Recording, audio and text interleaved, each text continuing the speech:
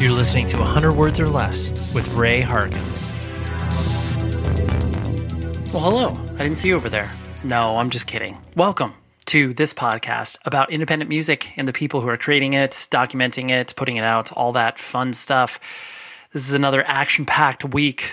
This week, I have Erik Ratensperger, who is the drummer / vocalist for, I would say, Screamo legends. I mean, you know, some people may dispute that or hate that word, but that's fine. That's neither here nor there. Jeromes Dream. And I was really excited to have this conversation for a multitude of reasons. One, I just remember booking shows for these guys. This was like, gosh, maybe 2000 or something like that. So here we are. We're talking like 21 years ago to be precise. And I just really enjoyed the band. And I remember them, Erik specifically, reaching out to book some shows in Southern California. And they've been reactive again as of 2019. And they are putting out a new sort of collection of older material called Presents on Iodine Records, or Iodine Recordings, I should say, a recently relaunched label out of Boston, Massachusetts.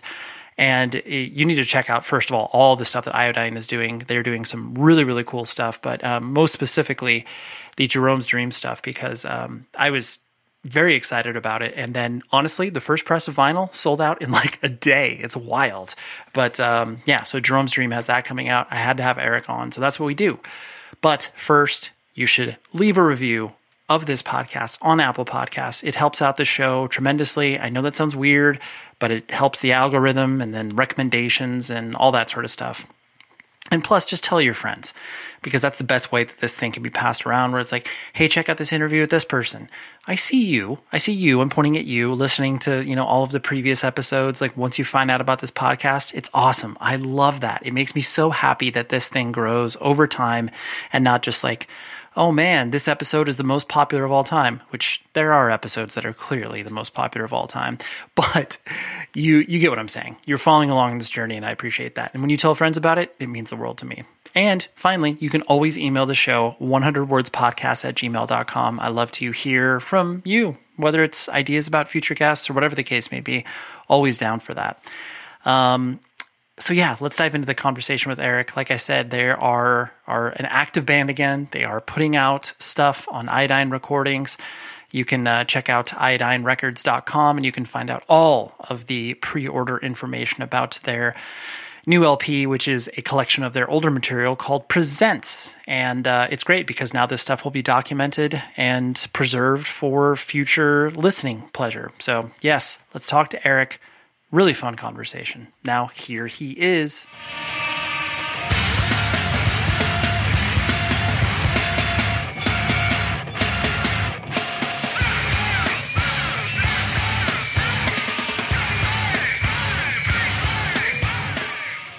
I'll kind of draw you back to, we first ran across each other.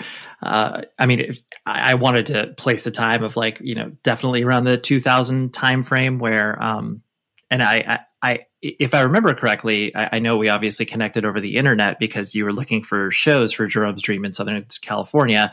And I most likely booked you guys at Coos Cafe in Santa Ana, or I know I saw you guys at the PCH Club as well. I know. It's like, but exactly, Coos Cafe. But I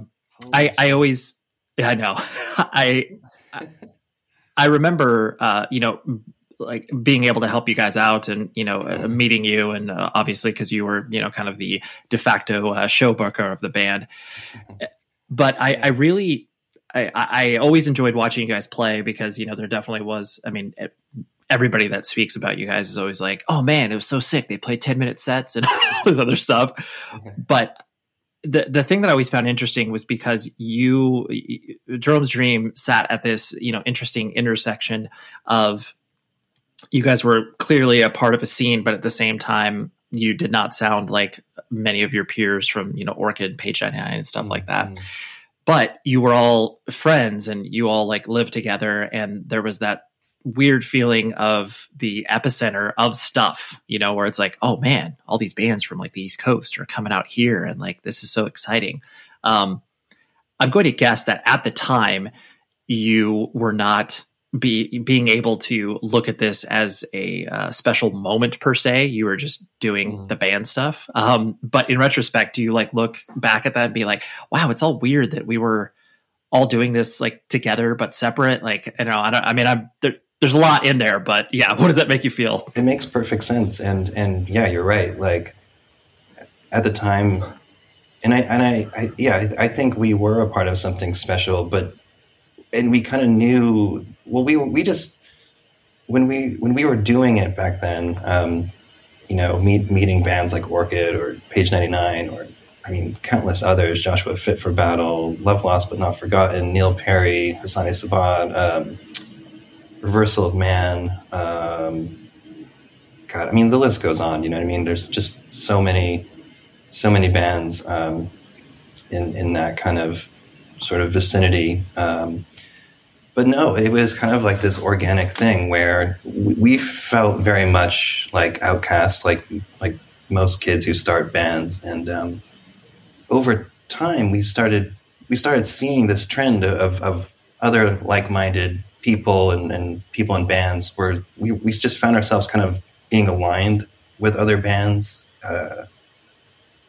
And it just felt like that's kind of what the world was. That's kind of what our world was. That's what, that's just sort of how it went down. And over time, we started seeing that there was something different happening. Because, we grew up in Connecticut, and I personally, I grew up listening to more of the heavier metallic hardcore stuff that was coming through Connecticut at the time, like in the mid 90s. And that's kind of what I knew punk rock to be, just going to this local spot called the Tune-In in New Haven, Connecticut. And if a band like Snapcase or Strife were coming through, I'd be stoked. But then there was all these other more weirder bands that I would discover that,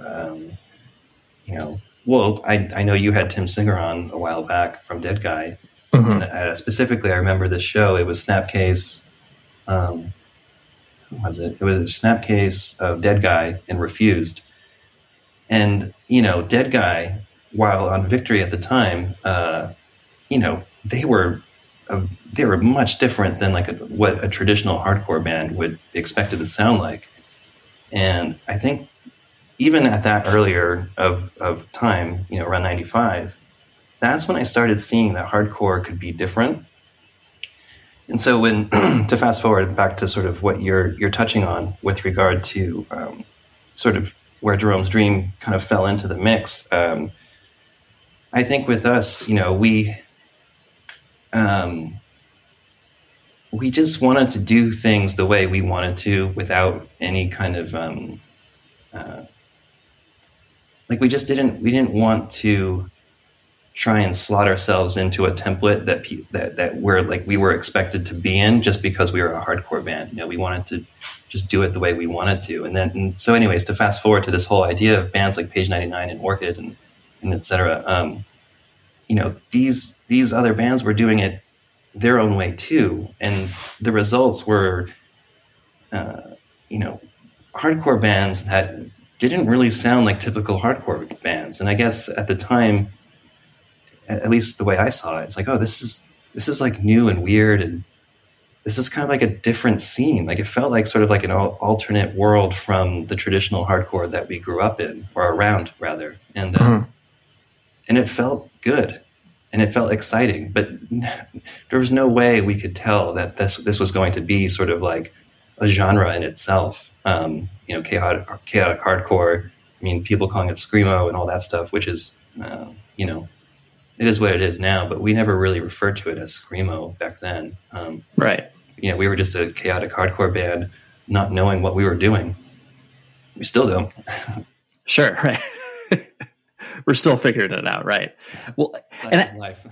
Totally. And I think it was interesting too, your experience of, having the touch point of a lot of those, metallic hardcore bands, like you were mentioning, and then being able to understand that there is a different path. Like once you start to discover other bands, that are putting out records on Ebullition or, Portraits of the Past, and all those things that were very influential for you, and understanding that both of these bands are still part of the same scene, except like completely cut from different cloths, you know? Yeah, and back then, even though they're from different scenes, less so like it is today, because I feel like, especially with just sort of the realities of like Spotify and just how granular genres can be, especially the way kids are like now discovering these types of bands. And I think this is why, in a way, like quote unquote screamo has really been has become amplified, is because of kids' abilities to deep dive via Spotify. You know, it's less so digging through the milk crate at the show, and it's more so just like, you know, looking up a band like Portraits of Past or Reversal of Man or Orchid or Page 99, and then seeing the 12 other bands that are kind of, you know, associated with them, but through an algorithm, not through a show. It's like, it's just a different way of discovering this music. But yeah, back then, you know, I think there was definitely some weird crossover of bands in sort of one genre playing with bands in another genre. And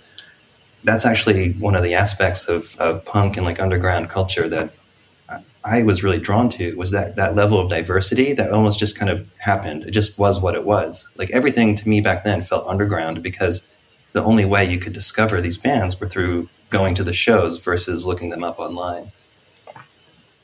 Yo, for sure. Like, and the only way that you were able to even understand what a band looked like, it was either seeing a picture in a zine, or obviously going to the show, or, you know, looking at the liner notes to kind of have a small understanding of what a band was. But yeah, to your point, to get that actual connection, you had to show up and you had to understand what the band was kind of trying to put across in that live setting. That was everything. Yeah, and when you put it that way, which is that's really, yeah. I mean, to actually look at a record and look at the liner notes, look at the artwork, packaging, the everything. Back then, it was such a big part of the discovery and like the feeling you got when you came across these bands. And your point actually makes me think of that label, Witching Hour, which was a small label from Indiana, who put out bands like Orchid and like Songs of Zarathustra and Book of Dead Names, and I think Locust might have even had something. Yeah, you're right. Yeah, he put out a lot of weird esoteric hardcore. And when Jeff and I came across one of his records, because Christopher Williams, who started the label, he was so fucking creative in his packaging, and I think that's one of the first things I was drawn to.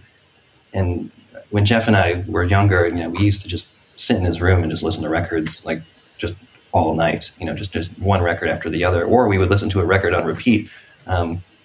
Portraits of Past LP being one of them. But you know, the packaging was like, okay, this is something I want us to be a part of, or I want us to do our own version of this. And you know, eventually it was crazy because everything just kind of clicked in, and suddenly we were talking to Christopher. I think we played with Race Bannon, which was Chris's band. We played, I think, New Bedford Fest in '98 or something, and Christopher Williams was there, and he saw us, and somehow we just struck up a conversation with him, and before we knew it, we were doing projects with him, and the Orchid Skull Split was one of them.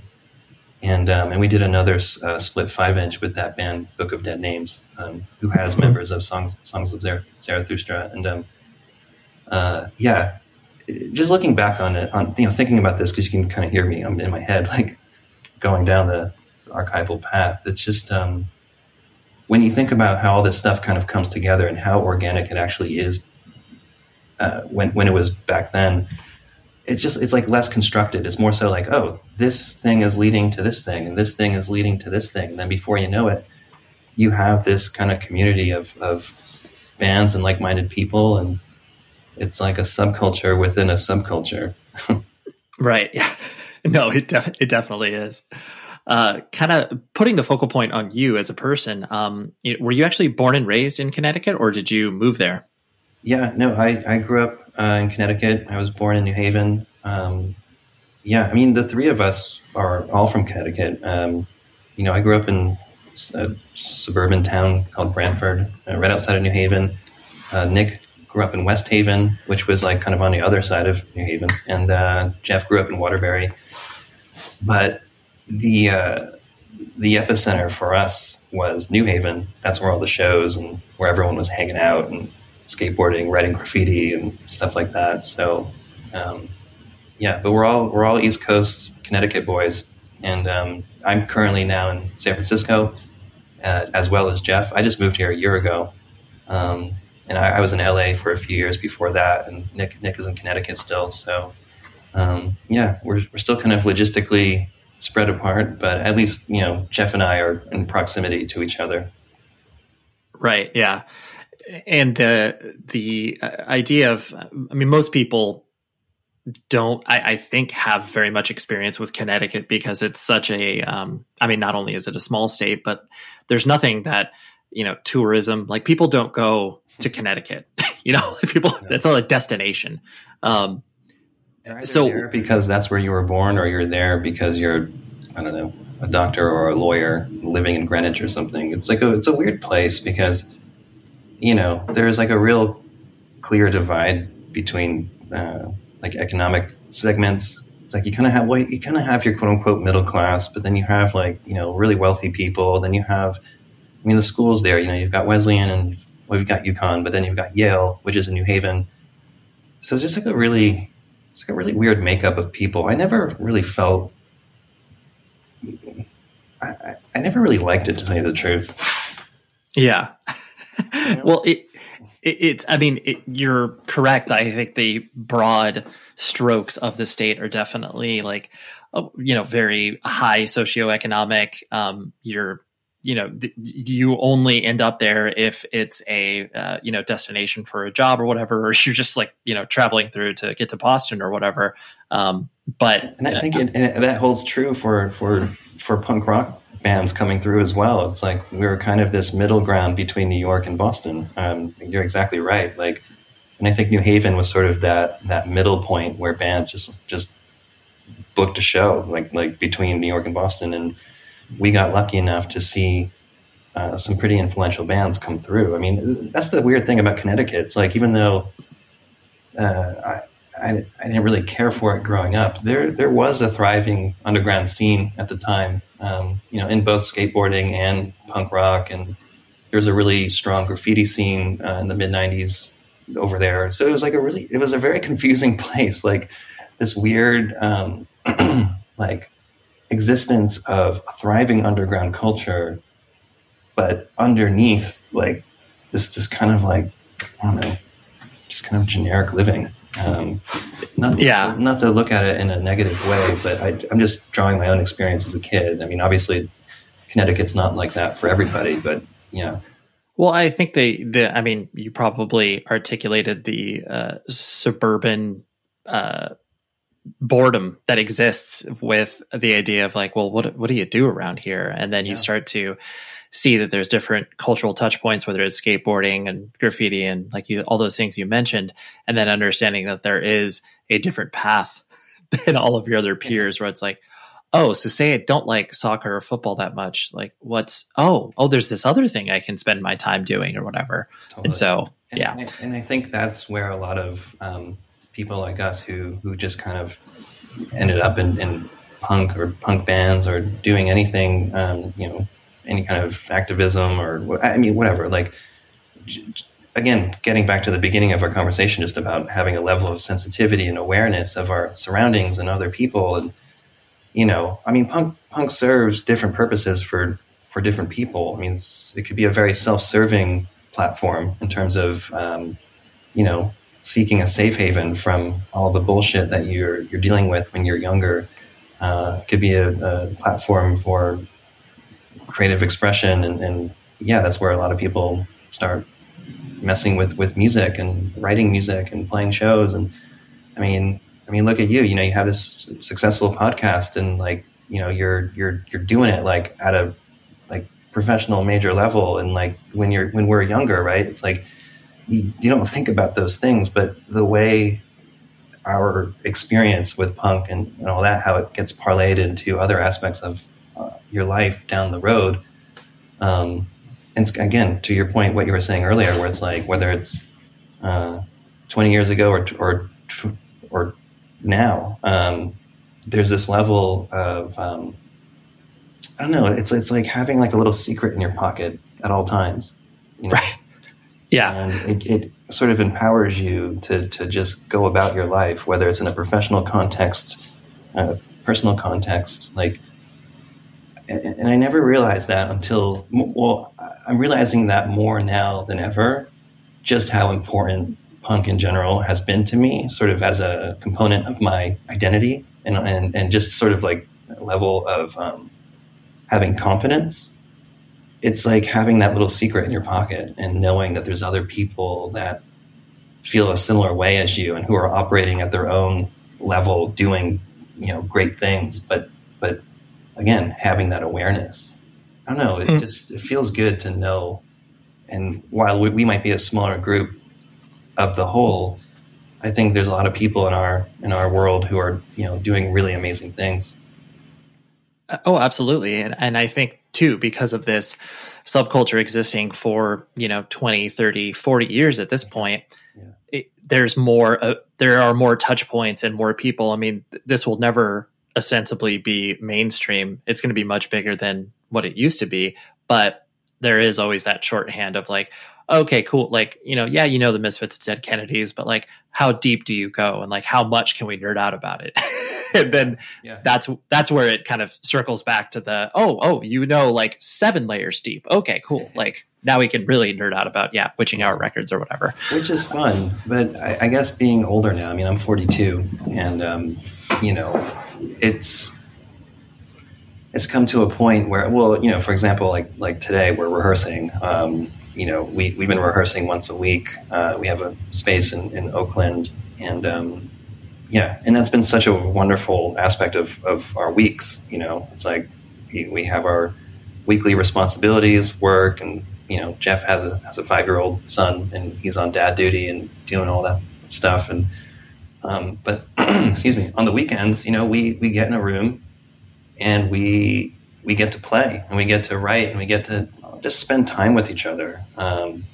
You know, we get to just be in our space together. And at this point, like the way I see it, while it's fun to nerd out and get granular and go 7 layers deep and talk about all the stuff, for me, it's like become really simple. It's like, I just value my friends so much. I value this band, the music we play.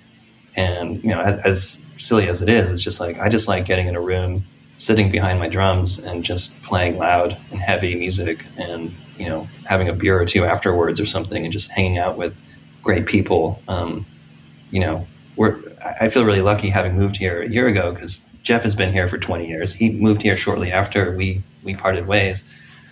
But there's also some really amazing people up here as well. You know, we got the Loma Prieta guys, and Jack Shirley, who we recorded with our LP in 2018 and became friends with. You know, just it's just nice to have like a nice little circle of people here who kind of understand where you're coming from. It's nice. You know what I'm going to talk about, right? I'm going to talk about band merch, because the place that you need to buy all of your band merch from, the one-stop shop for the internet, the merch table to the stars, or I don't know why I'm saying that, but Rockabilia. Rockabilia is the best place to buy all of your band merch. And you can use this code 100 words or less, and that gets you 10% off your entire order. And trust me in saying that they have everything you could possibly want. You could buy it for your mom and dad. You can buy merch for yourself. You can buy merch for your younger siblings. Whoever is into music, you will find all of the stuff there. Independently owned, ships from the Midwest, incredible customer service.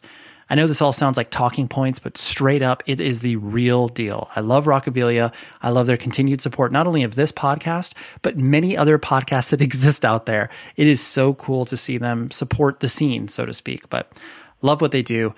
Please check out rockabilia.com and please use this promo code. It's 10% off, 100 words or less. That is the promo code. Please use it and buy so much stuff that you will just like have pallets of band merch shipped to your house. Maybe that's a little ridiculous, but you get what I'm saying. So 100 words or less, rockabilia.com. Have fun. Your family structure growing up, like brothers and sisters in the house, mom and dad present, like how did that break down? Yeah. So in my early days, my parents divorced when I was 7. I grew up with, I have 2 sisters, but when I was younger, just had my older sister at the time. And that was kind of like the typical portal to punk rock discovery. She was a high schooler at the time, and she would always, well, for one, she had like all of the Cure records on cassette, and she had like the Smiths on cassette, and she also had like Depeche Mode and In Excess and these other bands and stuff. But like whenever she wasn't around, I would just like hang out in her room and like put these cassettes on, and that's kind of like where it started. But she was going to some like after school kind of like creative program called ECA. I think that stood for Educational Center for the Arts, and that was in New Haven. But she was like in proximity to a lot of punk kids, and so I think like at one point she ended up bringing home a mixtape, and the mixtape had like I don't know, like Circle Jerks and all these other old school hardcore bands and punk bands I didn't even know. Dead Kennedys and countless others that I don't even remember, but that kind of like blew the lid off for my sort of appetite for wanting to learn more. And so it's funny, I kind of like took that tape, which was kind of like the baton, and then I just like ran with it for the rest of my life, I grew up under my mom's roof, and like typical divorced parents, that kind of just creates sort of an imbalanced sort of dynamic at home, and it kind of fosters anger and confusion and frustration and all that. And I think that's definitely kind of like what began the fueling of my my desire to seek things that were that allowed me to be creatively expressive. And I think that's what happened with skating. Music definitely. I started playing drums when I was 12. Started playing like loud music. Started playing in bands basically when I was like 14 or 15, and that stuff helped me. Those outlets really kind of got me through my childhood. Because when you're young, you don't really understand why parents break up. You don't really understand why people argue. You don't understand why people drink. You don't understand why this and that happens. So I feel really grateful and lucky that I was able to find these things that kind of got me through. And also they really, they like punk rock music and skateboarding were like the 2 main things. Just like most people who get involved in this stuff, it's always punk and skateboarding for the most part, and the 2 go hand in hand in a way, because it's more of an attitude, it's more of an approach to how you live your life. And when you're a young, angry kid, it just kind of makes sense, and I just leaned into it so heavily, and it really got me through. So like basically, fast forwarding to when I was like 18 or so, that's when, I was basically out of the house, and I wasn't in college yet. After high school, I graduated high school in 97, and I was, playing shows at the time, going to shows. I was in a band called Kid Suspicious. That was like a very short-lived band, but that was actually I think like the first band that like actually kind of had this tinge or like flavor of a different style of hardcore. Because at the time, I was listening to bands like Botch. Botch put out a 7-inch, sure, which was fucking. It's the one with the gun on it, I think. I don't know. Yeah, the John Birch conspiracy, I think. Oh, man, yeah, that was good. so good. Younger, when listening to that kind of, they were so ahead of their time, like what they were doing. And like 1.6 band, another amazing, like weird hardcore band that kind of more had like a Discord vibe, but like was still like really they were just odd. And those types of bands really, I don't know, influenced where I wanted to take things musically and creatively. And yeah, so I'm a little bit, I'm scattering a little bit just because. No, it's fine. That's what I'm here for, you know. But yeah, exactly. I'm gonna guess that with the you getting drawn to drums first, that's really annoying for parents because that's clearly like the worst instrument to bring in the house. And so your mom obviously like gave you your space. Like, did you have your drum set in your room or was it like in the basement? Like, how did that transpire? Well, firstly, you know, I was playing violin from 3rd grade to 7th grade. Never learned how to read notes. Never learned how to read sheet music. It was all by ear. And I think, I don't know what year it was, but at one point my instructor realized that I couldn't read music, and he was like, okay. Like, what are you doing here? Yeah, I mean, basically he had prepared, like, I just remember there was one like rehearsal after school, and like I had to like be prepared to play this piece, and I forgot what it was, but I was ready because I had learned it on my own. And he basically pulled a fast one, and like he put a new piece of sheet music on the music stand. And I just looked at him and just like, I can't play this. He's like, why not? I said, I can't read music. And I was like in first violin section. And like for like, you know, three or 4 years, I just duped the system. Yep. I didn't know how to read. I was just always resistant, you know, in true punk fashion. I was resistant to like, you know, learning how to read music. It was the same thing with piano lessons. My mom, you know, she signed me up for piano lessons. You know, she encouraged me to join the orchestra. But it wasn't until that I discovered drums in the band room in school where I'm like, oh, fuck this. Like, I want to play drums. I don't want to play violin anymore. And so I quit violin.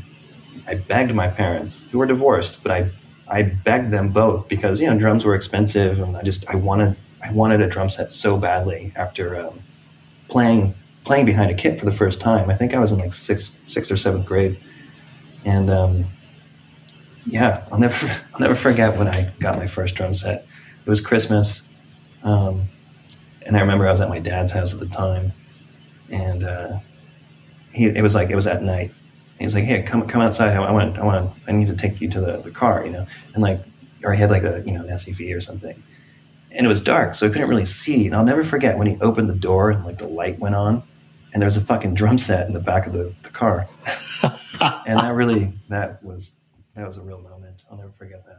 But, yeah, no, that's incredible. Yeah. And so, like you said, your introduction to independent music was, you know, I mean, skateboard, and obviously your older sibling and everything. Yeah. When did you start to feel like you were bringing your own music into the house, so to speak, where it's like, you know, when you started to go to the, you know, whatever, mid-90s metallic hardcore shows and stuff like that, was that, I'm going to guess that was around that time you started to feel like you were getting injected to the scene, whatever that may mean? For sure. I mean, as a 16-year-old kid, mid-90s, yeah, I felt like I was a part of something, for sure. Going to the tune-in, seeing shows every weekend, I felt like there was something really happening. But in terms of my own musical relationship with it all, in terms of like as a musician, starting Drums Dream in 97, and just, I mean, the whole thing with the band is when we started,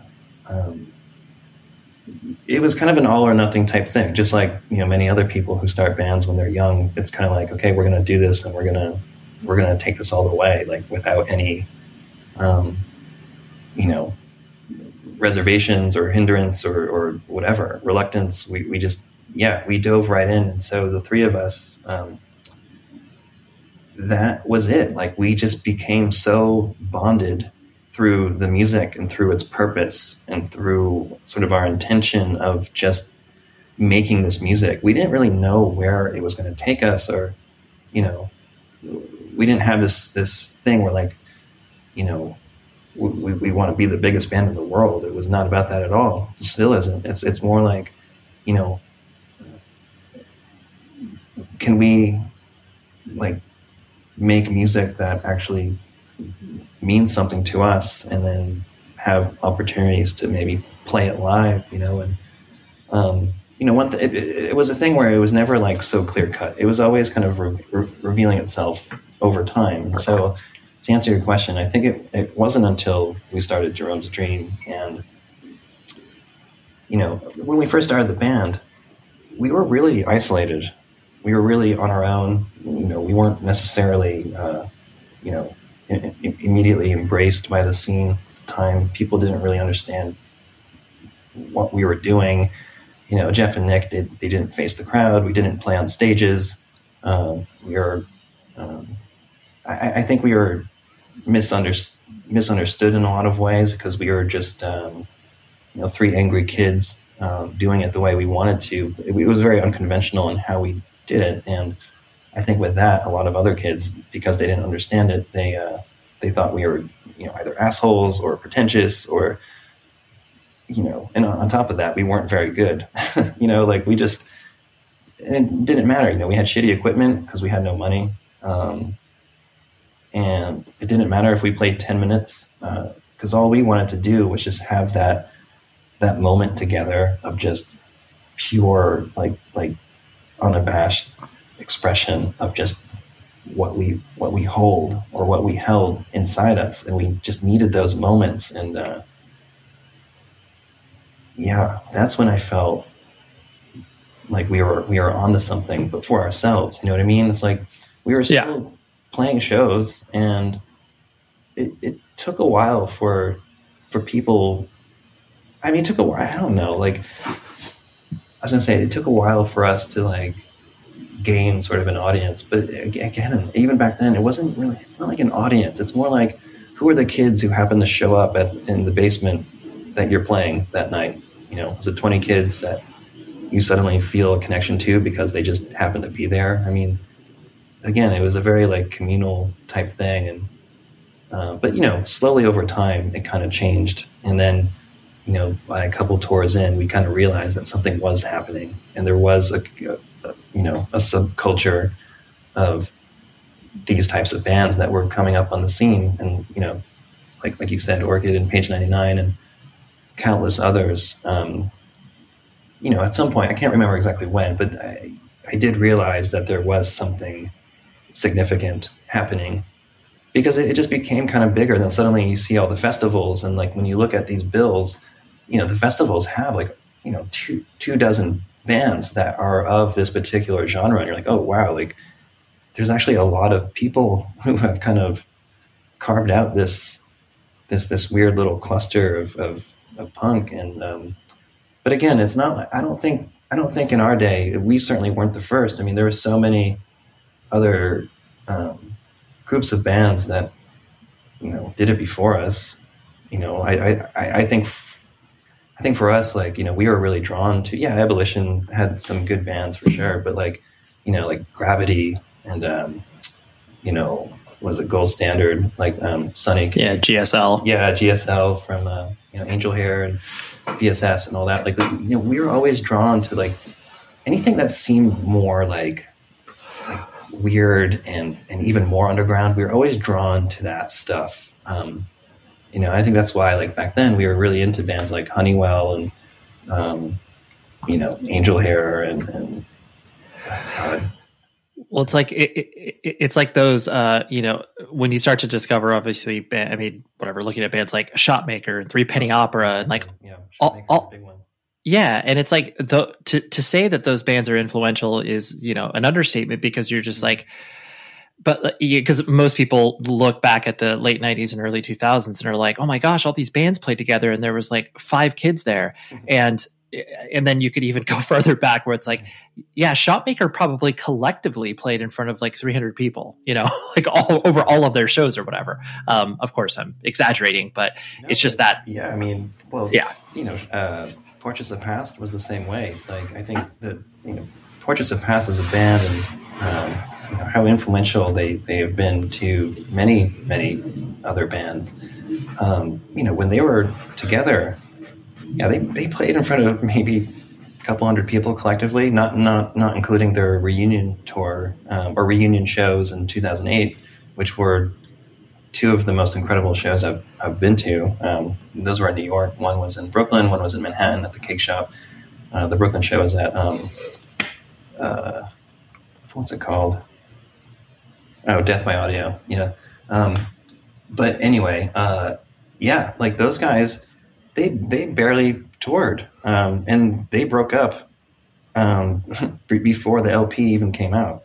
So it's like such a weird thing to like, you know, have a band like them have such a place in hardcore history, but again, in their time, they barely toured, and they even told me, because I was lucky enough to interview Rob and Rex a couple of years ago, because I have like a little podcast called Microspy. I haven't done it in a while, not since the pandemic really kicked off, but no, I was talking to them about just like their time back in the day and what it was like, and you know, they felt like outcasts too, and they didn't really have an audience back then. So again, the irony of these kids, you know, making work that will, you know, stand the test of time, but in their day, they didn't really have anything. Weird. Yep. You know? Yep. Well, and I also think that, you know, like you were talking about, like when you guys first started to get out there and feel like you had some semblance of an audience, there's no path for, I mean, all of those bands in that time frame from a business perspective to be able to have any sort of sustainability. You were just collecting experiences and collecting tours very hand to mouth, as you were illustrating. And there was no end game where it's not like, oh, cool, this is where we are going to, you know, aim our sights beyond just like, oh, here's the next tour, here's the next split 7-inch we'll put out.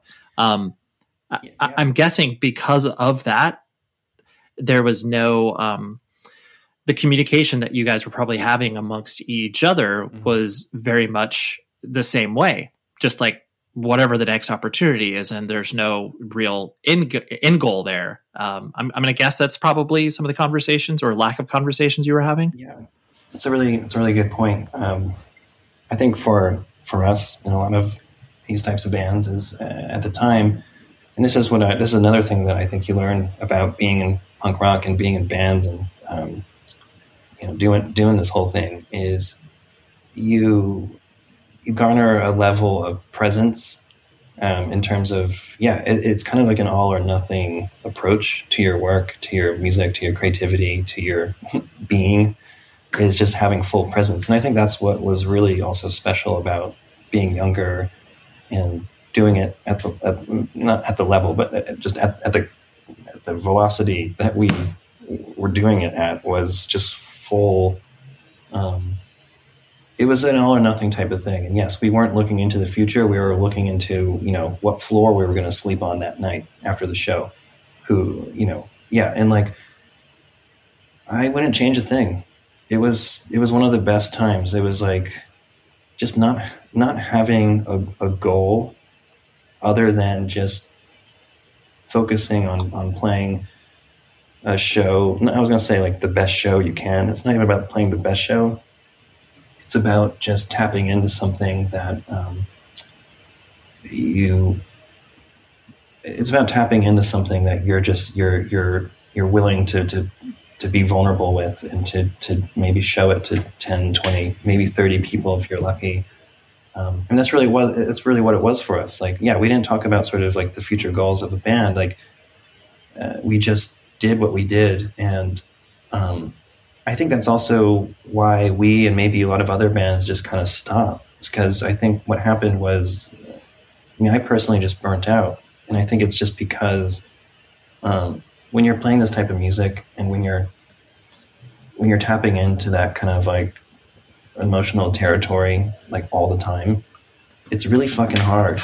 At least it is for me. And it was for me in our recent tours. Like, you know, when we were touring before the pandemic, it took me so long to bounce back. Not just like physically, but like emotionally, psychologically. Like it was a tough one. And I think what I realized is, you know, for me, like my personal relationship with this music and how we play it.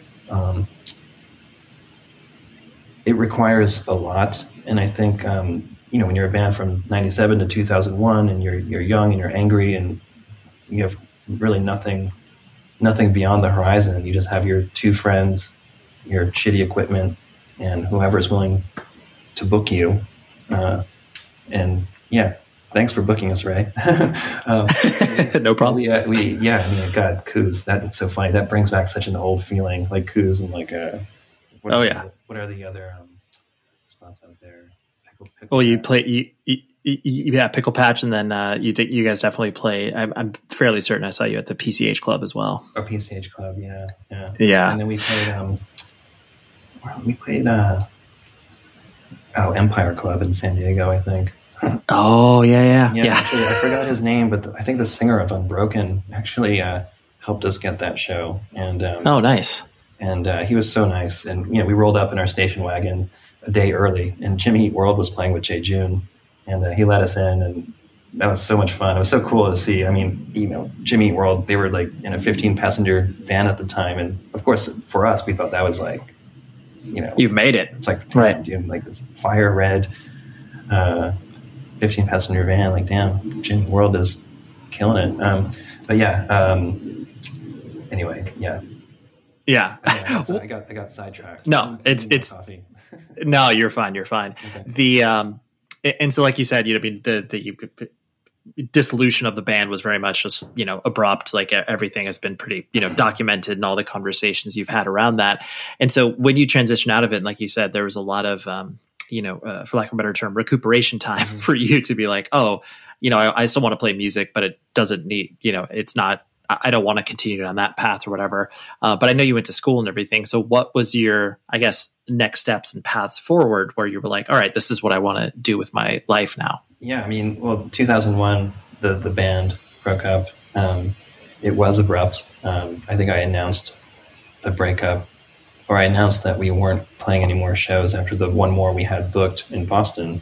I think we were in Jersey. We had played with The Assistant, and I forgot who else played, but I just remember a couple of guys from Seisha were there. And the irony of that was I think we played Seisha's last show at ABC No Rio not long before that. But I don't know. I was like a really the way I was when I was younger was just kind of I was just kind of a. Well, here's the story. I mean, basically, I got out from behind my drum set. I walked up to the front of the where Jeff was and stuff, and I just said, I want you all to know that we're playing our last show tomorrow, so this is it. And I didn't discuss it with Jeff and Nick. I selfishly just kind of pulled the plug in real time at a show in front of, I think there was like 30 or 40 kids at that one. And it was such a dick move to do it like that. Yeah, for sure.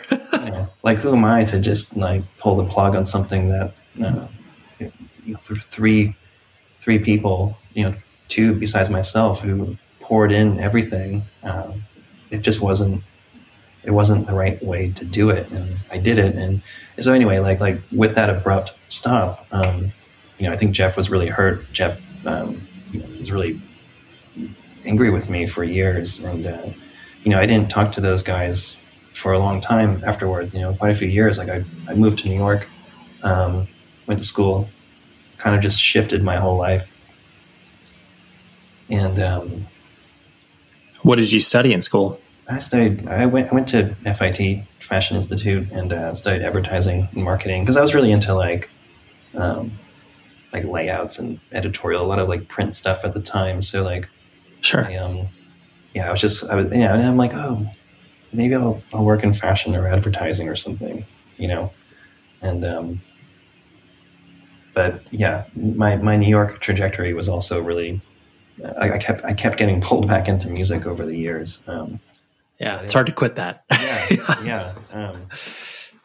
But yeah. But did you feel like the because of the burnout that exists within the context of that?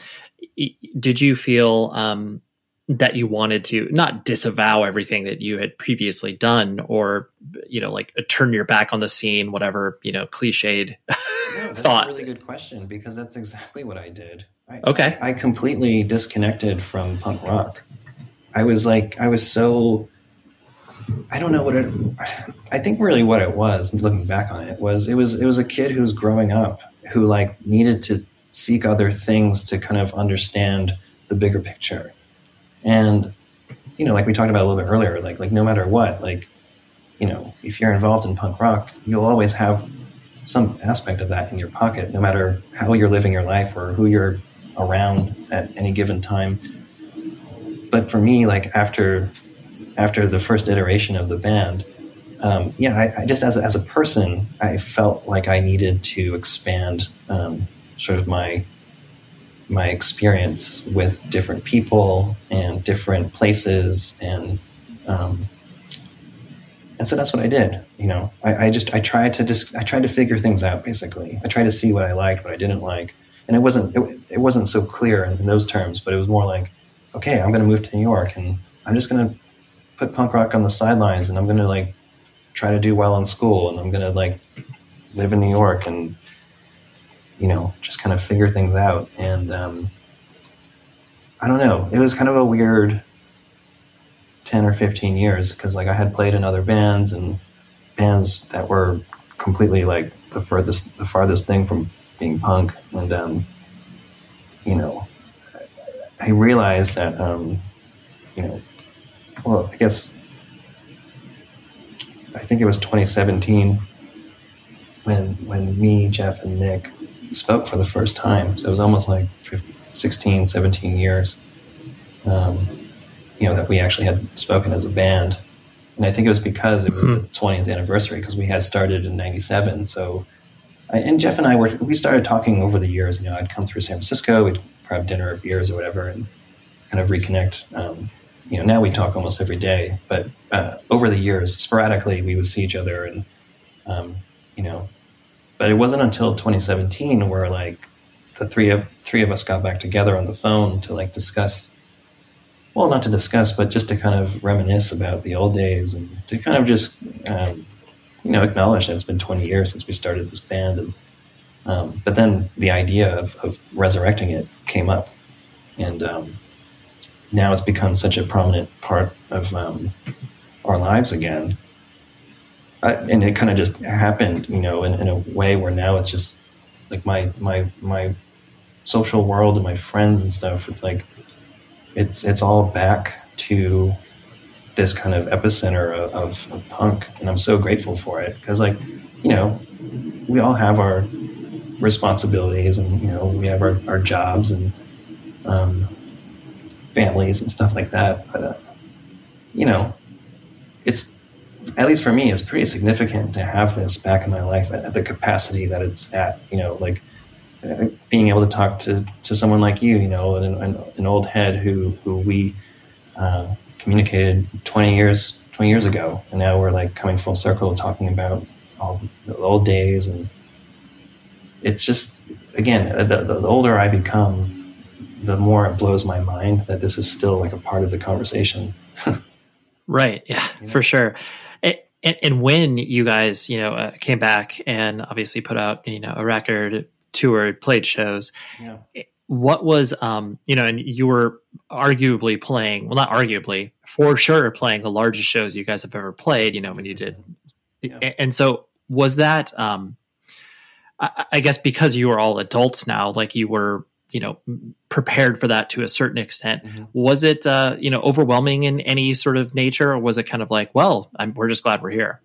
A little bit of both. Okay. We actually worked really hard to prepare for the amount of touring we did, because we were playing our first shows since we were a band when we were kids, so we probably practiced way more than we ever had when we were kids. I mean, I think before our first tour coming back, we had rehearsed like 10 days.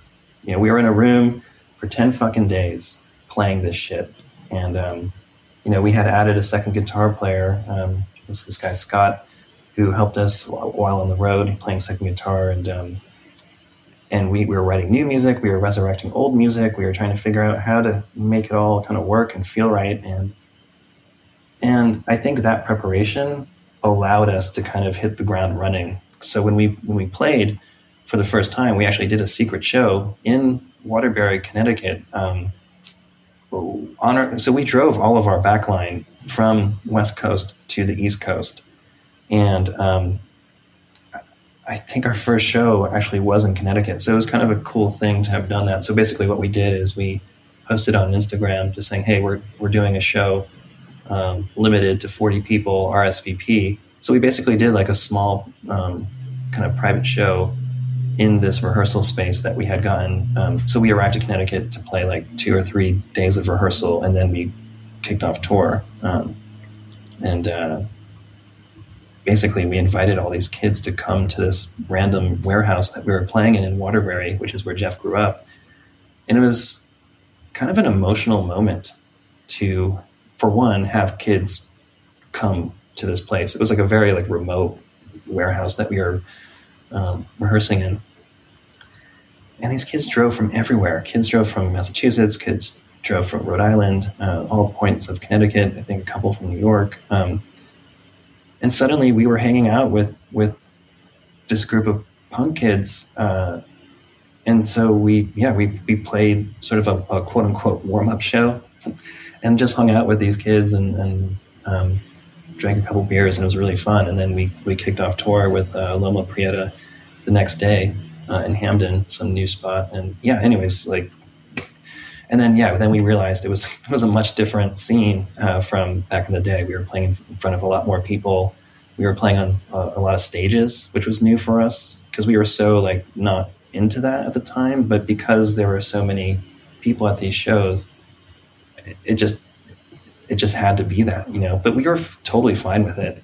And actually, I was really like, Jeff and I have experience playing on stages like over the years with other bands, but Jeff and Nick, it was kind of like a whole new process, but they were so adaptable, and it wasn't a thing at all. It just felt natural, and there was a real collective overwhelm of just the fact that like I had to keep like checking in with myself and being like, how the fuck are we, like, how are these many kids here? Right. No one should remember us, right? Why are they here? How do people, like, it's still crazy to me that we even have any attention at all. We're so grateful to just have a community, have people, following what we're doing and stuff. But it makes me, it means a lot to all three of us. And I think this new iteration of the band, it just makes us want to go harder and challenge ourselves musically. And I think our creative expression and aspect of this in terms of like the actual music, we're kind of taking things in a different territory, in a different sort of direction, and it just makes sense. Sure, it's just happening the way it's happening, and fuck, I'm stoked. The new stuff that we're working on now. We actually started writing a new record a couple months ago. Once we're able to get in a room with the masks off, we started rehearsing. Every week, and we're working on new material, and we haven't officially announced it, but I might as well just mention it now. So we've kind of recruited Sean Leary from Loma Prieta to play second guitar with us, and he's become he's a part of our little circle now, and we're so stoked for that because Sean is an amazing person and he just gets it. And Jeff and I played with him a couple times, and we're like, this just feels good. This feels right. Like, he has such good instincts, and creatively we're all kind of in sync with each other. So so now Sean is with this band. Nice. That's pretty amazing. Yeah, no, absolutely. And the last thing I want to hit on was the idea that, because you are all, adults and you have so many aspects to your life that, you are not going to, tour 150 days out of the year and stuff like that. And you're more deliberate with the choices that you make based on your time. Do you feel like that has benefited you to where the opportunities that you guys do participate in is a little bit more meaningful than you guys just, playing a random show because that's what you do on a Saturday or whatever? Or is it kind of on the flip side where because the time is so strapped that like you are not able to participate in all the things that you wish to participate in? Yeah. Well, it's funny because when we started touring again, that level of touring that we did was we kind of approached it in the way that we would have when we were younger. We were taking on so much because we just wanted to come out swinging, and we kind of did that. We were lucky enough to tour with bands that we loved and respected already. Loma being one of them, Touche Amore being another one, Dangers, Soul Glow, Gouge Away, For Your Health, Horsewhip, which is Jeff Howe's new band. Jeff was in Reversal of Man. We just played with so many great bands. Daughters, we did some touring with them. And it was over months. Like we did the entire US. We did 4 weeks or so in Europe for the first time, I might add, which was pretty significant for us. Like, I think there's one point where I said to Jeff, I'm like, dude, can you fucking believe that this band from Connecticut is like playing these stages in Europe? Like, it's just, again, it's just so weird. But it was awesome. And, with the success of Daughter's latest LP and just how many people were coming out to see them, again, what a cool thing to have, like, a fellow punk band like Daughters, and to like know that we were cut from the same cloth, but they were like kind of on this tidal wave of like, popularity. And then the two of us being out in Europe together, playing these shows with these crowds, and it was such a surreal thing. But anyway, in terms of like the capacity or the scope, fuck man, we toured so much, like half the year almost. It seemed like we were touring somewhere, or at least 4 months. And then we got back and we were slated to play a Roadburn Festival in the Netherlands. But again, COVID hit and it just fucked up we weren't done. We were going to play Roadburn. We were invited to play Russia. We had never been there. Like, it just, yeah, we wanted to just keep going as hard as we could. But then once everything stopped because of the pandemic, to your point or your question about sort of whether or not now are we going to return to that that kind of scheduling? Probably not. I think the pandemic has really it's kind of put the brakes on things in terms of just kind of thinking on how we can spend our time, and instead of like 30 days in the US, maybe we'll do a cluster of shows in New England or something, or maybe we'll do like a 5-day West Coast tour or something. I think we just need to be a little bit more, selective with how much time we put out. Because upon moving here in SF, I got a job, and I can't compromise that really. I can't afford to. Sure. It's like, yeah, and that's the thing with becoming an adult. Bears a certain level of responsibilities, and so we do what we can. But honestly, to get in a room once a week, to write music, to play, to just hang out and be with like-minded people. I mean, that's, again, it's so simple, but that's what I'm most grateful for. And then, of course, the extended community. Being able to talk to you, or to work with Casey from Iodine, or to have occasional check-ins with other bands all over the world. It's so cool. Yeah. And I know that you've spoken to so many people from all walks of life, and you've done dozens and dozens of interviews, and I know you're actually, is Taken still playing music? What are you guys doing? Yeah, no, we are. I mean, we did very much in the same boat as you guys, where it's like we just got.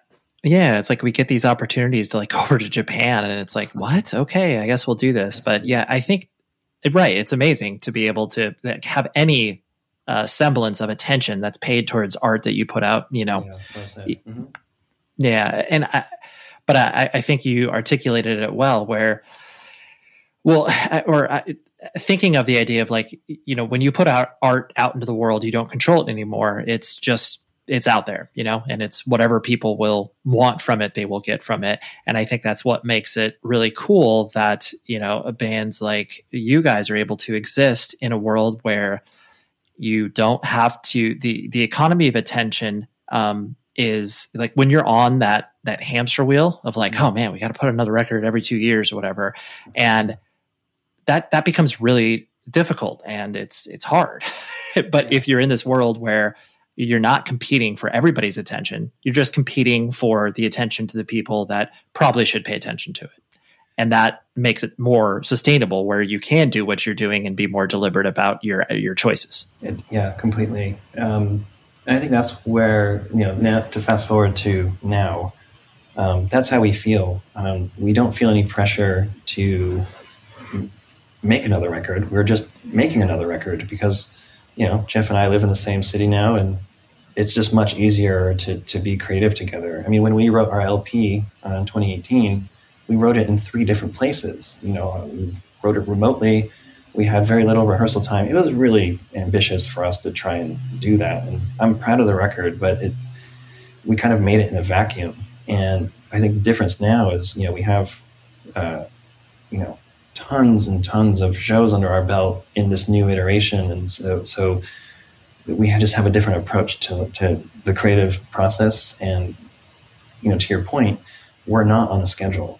So we can just kind of be and let things kind of develop as they will. And, that's what I'm really excited for. It's just sort of, kind of just working quietly behind closed doors while we all kind of collectively get through this awful time that we're in and continue to stay as safe as we can and keep making the music that we love and that means something to us. Yeah, that's all anybody can ask for, realistically. Yeah, our hope and our ability to create. Yeah, exactly. That's the human existence in a nutshell. Yeah. Well, Erik, thank you so much for hanging out, dude. I appreciate you letting me ping pong around your brain. Oh man, this was so much fun. It's so funny because before we started, I'm like, man, for some reason I got in my head about what are we going to talk about? Like, I don't think I'm going to be that interesting or like whatever, but you've done a great job at extracting the nuggets from me because, I don't know. For some reason this morning, I felt kind of vulnerable and not really sure how I was going to do. Boy, that was great, right? Erik, just a treat. A really nice trip down memory lane, and we got to talk about all those fun things that us old guys like to talk about. Joking aside, I really appreciate you coming on, Erik. It was nice to have you, and then shout out to the fine people at Iodine Records for bringing this idea to me, and I was like, oh, heck yeah, I would love to catch up with Erik. And then also Mike, the publicist, just publicist extraordinaire, publicist to the stars. But shout out to him, and shout out to all those people who bring people on this show, because that just makes me feel all warm and fuzzy inside. So next week, it's a big week because we, at this very podcast, are celebrating 9 years of existence. It's technically been existing longer, but 9 years as far as 9 years worth of podcast episodes, which is insane to say. But that's all culminating in bringing on one of my favorite bands in hardcore right now, Ryan Savitsky from One Step Closer. Let me tell you, I'm obsessed with this band. I could not wait to hear the new full length that's coming out, and I just had to have Ryan on, and we had a really fun conversation. So I figured that was a very appropriate 9-year, not kind of like looking in the past, but looking towards the future, because it's great to be able to talk to a hardcore kid that is like arguably like 20 years younger than me. It's great. And I love that. So that's how we're celebrating our 9-year anniversary. And that is next week. Okay. Until then, please be safe, everybody.